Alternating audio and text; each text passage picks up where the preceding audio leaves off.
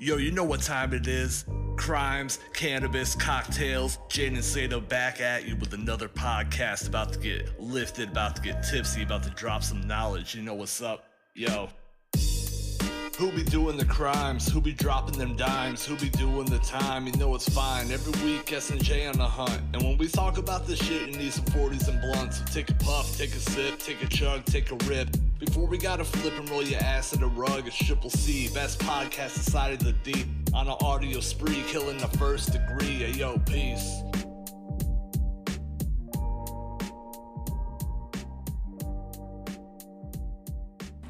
Hey everybody, Jane and Seda.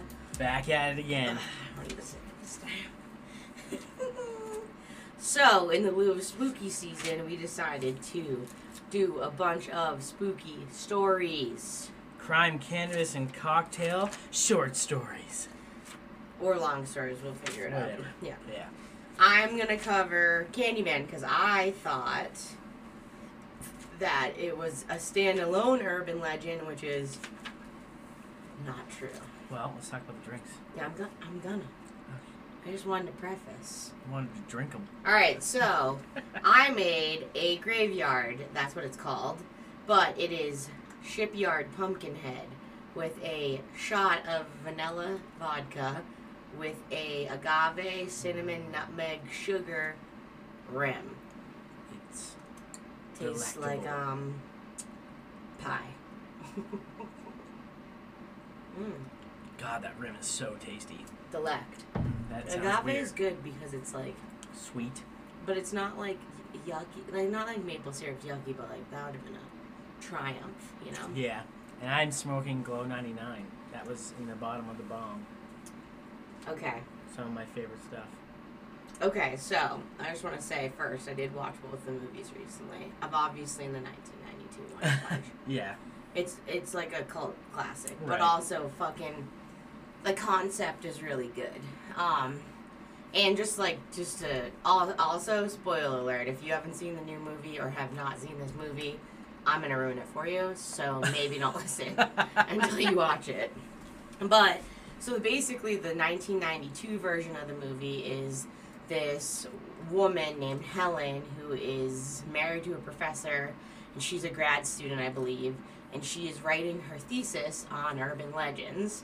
And this is in Chicago. This is where the movie's based as well. And Candyman was a concept that came out because I think it was her colleague or like a classmate who like had family that grew up in this apartment building that's called anyway, it was under this, it's called the ABLA, which is real home housing in Chicago. It is low income housing, and it's public housing, and they built like I think 5 or 6 of these apartment complexes, and one of them is real, and it was demolished in 2011. That's where the movies are based. And basically she goes in, she talks to a few people that live in the building, and they have this, basically a woman had died years prior, and there's this whole urban legend that it's the Candyman, and it's this guy who wears this patchwork coat. It's a big thing. He has a hook for a hand. Yeah. And I thought that the whole urban legend of him, like, basically the backstory of how he got created is the guy that made this first movie. It's based on a short story called The Forbidden by Clive Barker. And that sets in Liverpool. And it's same concept. There's a girl in college. They're following this trace of graffiti, and and I don't get too much into it, but it's basically like the same thing where Yep. she, figures out that it's real and it's not fake. But basically, Candyman is mixed out of 3 different urban legends. So Bloody Mary is one of them. So that's the concept of Looking in the saying mirror. Candyman 5 times in the mirror, but Bloody Mary is only 3 times, Right. I believe. Yeah. Another like story within it too is like, remember when you were little and you went out for Halloween and your parents checked all your candy? Yeah. Which now I also just think they picked out the stuff they wanted. Yeah, and right, lied exactly. And said that they were like, which I'm totally Smart. gonna do that. Smart. I didn't But think that the whole concept, I'm sure you heard this story from and no one could ever tell you where it was from, but somebody was putting razor blades in the Halloween candy. Yeah, and that is also, that's an urban legend. But urban legends are alive because word of mouth, people repeat them, and I mean, to some extent, it's a little realistic too. And that you have this idea that you're able to sit in front of a mirror, say something 5 times, and have something appear. That, like, you can physically do that. And depending, obviously. Well, by staring at low light in a mirror and just staring at a mirror for a long period of time, you can start to hallucinate. That is actually a true thing in low light. Absolutely. And I'm like thinking about people that do drugs and look at their face and they're like, and the shit that they see. All right, so the background story about the Candyman, at least in the movies, is the legend behind it is this guy is the free son of an enslaved black man who was murdered. So the son is who Candyman, the original form of Candyman was murdered by a mob of white people because the story is he impregnated a wealthy, rich white man's daughter, and they had a relationship together. And then it's loosely based on The Forbidden, which I think has a little bit to do with that too. But I don't know, it's super. Once I got into it, it was really interesting. So another thing that is also from another story is The Hook. It's also another short story from a classic urban legend, which I don't know where this created, but basically it was a guy from a psych ward that escaped and had a hook for a hand. Right, I think I've heard that one too. That killed teenage couples. So they kind of all intermingled. And it's interesting because the movie, a big part of it is bees. Yeah. And let me mind you, in the original movie, those bees were real. They had 200,000 bees on set. And that guy, Tony, his name is Tony Todd. He was the original actor and he was Candyman. He put those in his mouth. Wow. And he get stung? 23 times, and he negotiated in his contract that he get paid $1,000 every time he got stung. Oh shit, really? Yeah, which was kind of smart, right? Anyway, so basically the new movie is set that, again, spoiler alert, at the end of the original movie, basically Helen goes nuts. And she blackouts in these moments. So she's like going to these people's houses and, no one's believing her. So she did the whole Candyman thing, said it 5 times. And he basically kind of like possessed her. Okay. So then as time went on, it looked like she was doing these murders. And the whole climax at the end of the movie is that she then has a hook for a hand and she has these interactions with the Candyman. That she sees him, and basically what happens was she's at these apartment complex. She's visiting with a woman that has a Rottweiler, which is part of the story too, because this leads into the new movie because it's a sequel. Mm-hmm. She cuts the Rottweiler's head off. She then attacks the woman, and the woman had a baby that got kidnapped. But Helen's in the apartment when the police come. The Candyman took the baby and hid it in a huge pile of trash. I didn't really get that part.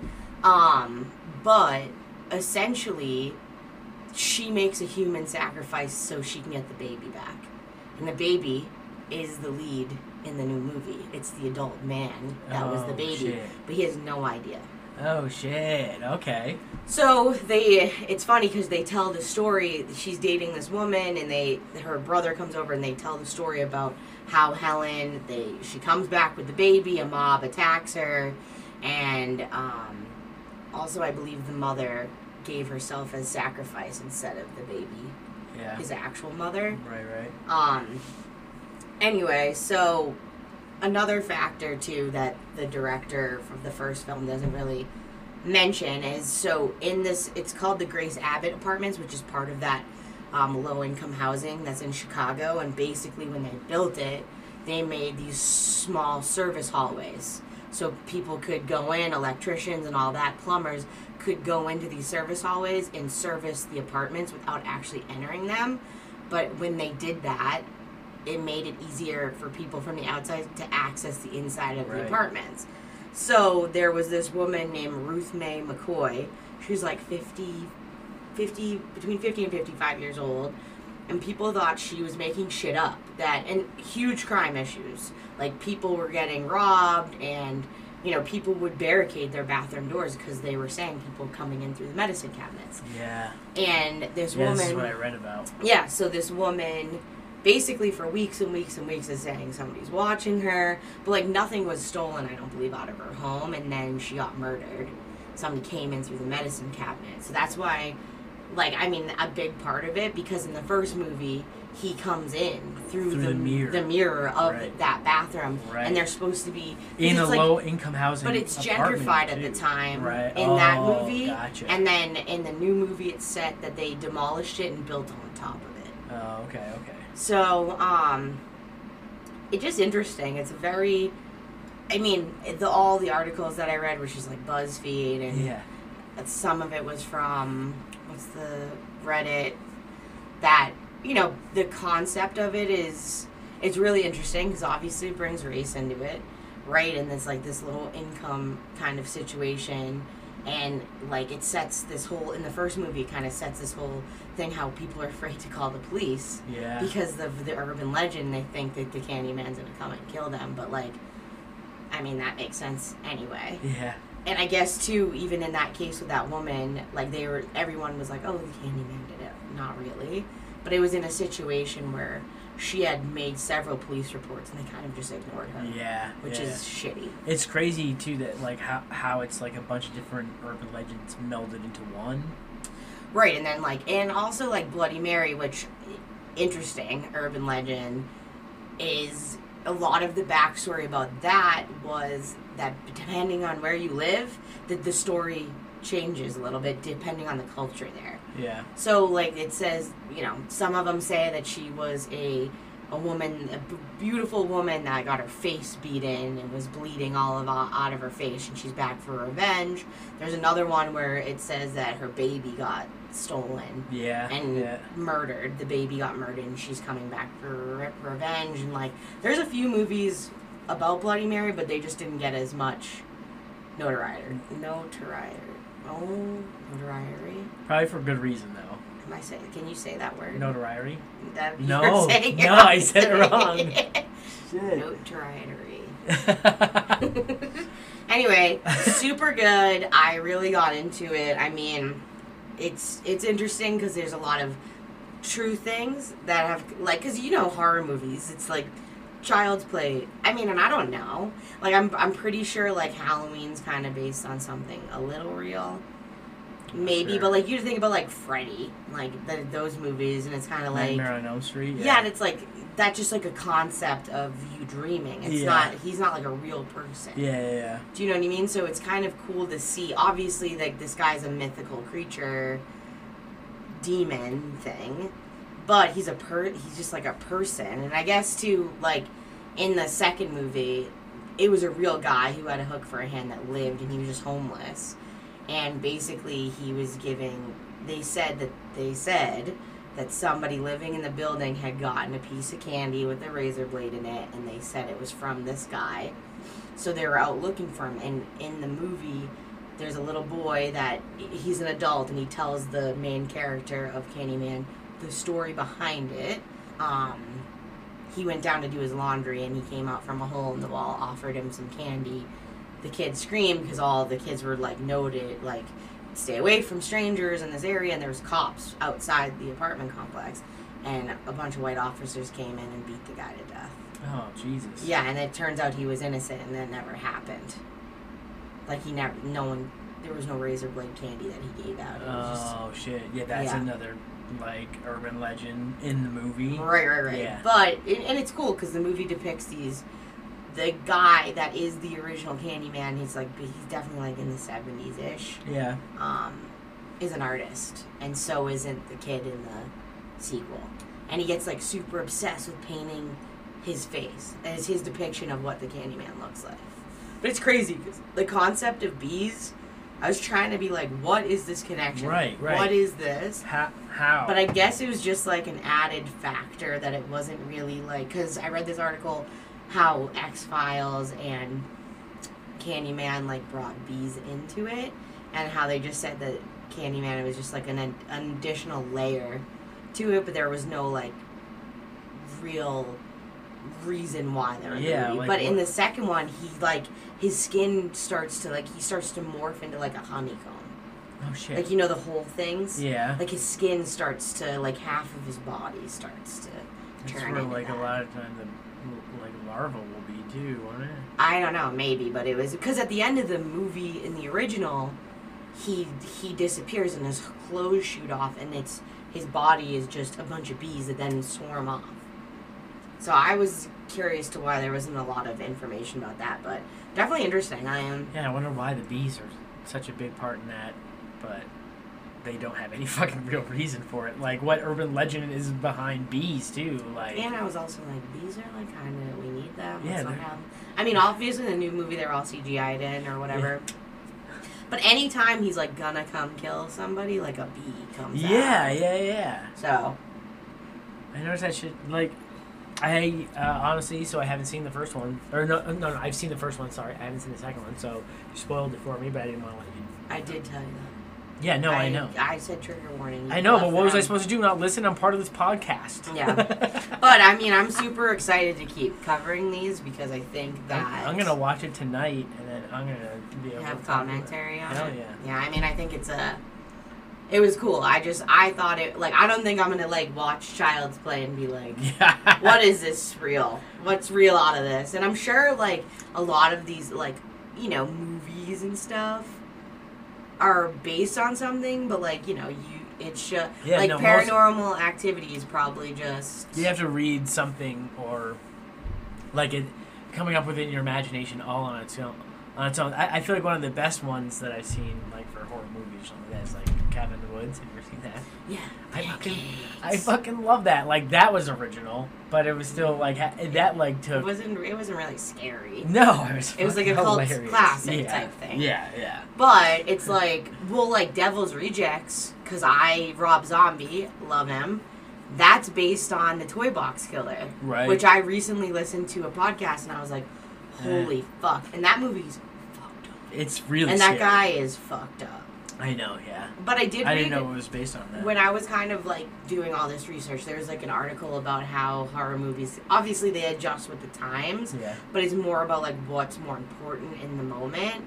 And that's why I think that this one is such like a, people will still keep rewatching it because it's, you know, with the whole, all the issues that we have as a country too, that it's bringing to light that these issues even back then, from somebody being enslaved to being a black man in the 80s, and Yeah. all this is bringing to light of how it's still a common issue and In our threat. society. Yeah, so Yeah.